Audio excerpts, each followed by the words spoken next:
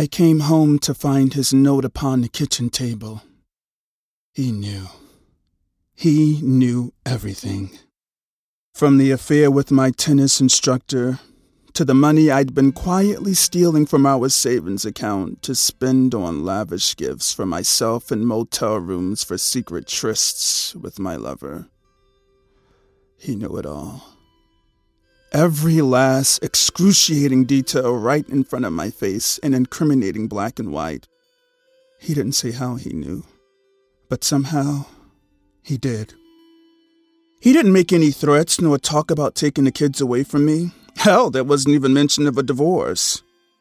All he did was lay out the facts, and I suddenly felt like a horrible person. It was only as I began to reach the end of his note that I noticed the patio door wide open and the dark mass floating in the water. It was only when I read his final line about how stricken with grief he was that I finally registered what that shape was. He knew, and he was going to drown himself in the deep end of our swimming pool. I dropped the note, letting it slowly drift to the floor as I raced out into the backyard. I saw him floating, face down, in the dead center of the pool. Absolutely lifeless. My mind raced. How long had he been in there for? Could I still save him? Could I make it right? I didn't know, but it was worth a try. Without any concern for my own safety, I made a running jump into the pool, trying to get as close to him as I could. I kicked and wriggled my way toward him, bringing myself further and further away from the pool's edge. I was almost to him when I began to panic, my eyes growing wide, the chlorine burning them. He felt me coming toward him. As I got closer, that was when he finally breached the surface.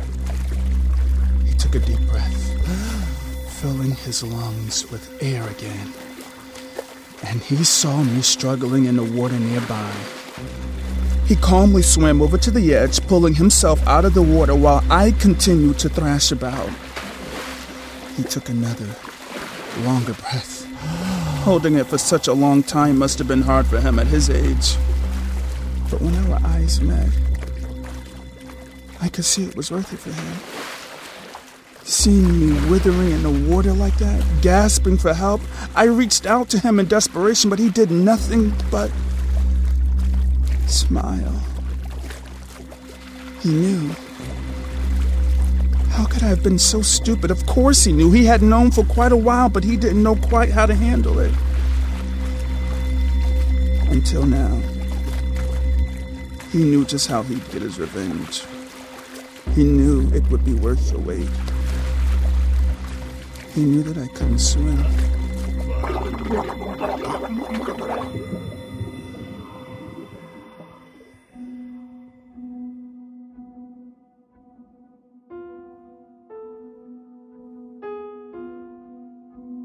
Return Home, Interlude, I Wish You Could Swim. It was written by Jeff Heimbuch and produced by Andrew Taylor and Jeff Heimbuch. It featured the vocal talent of Clarence Leonard.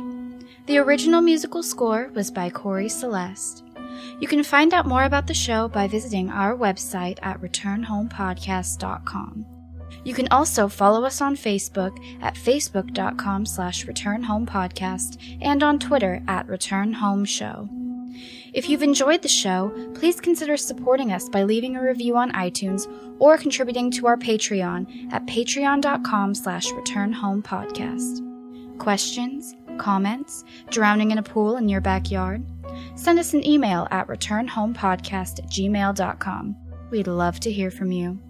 Until next time, pleasant dreams.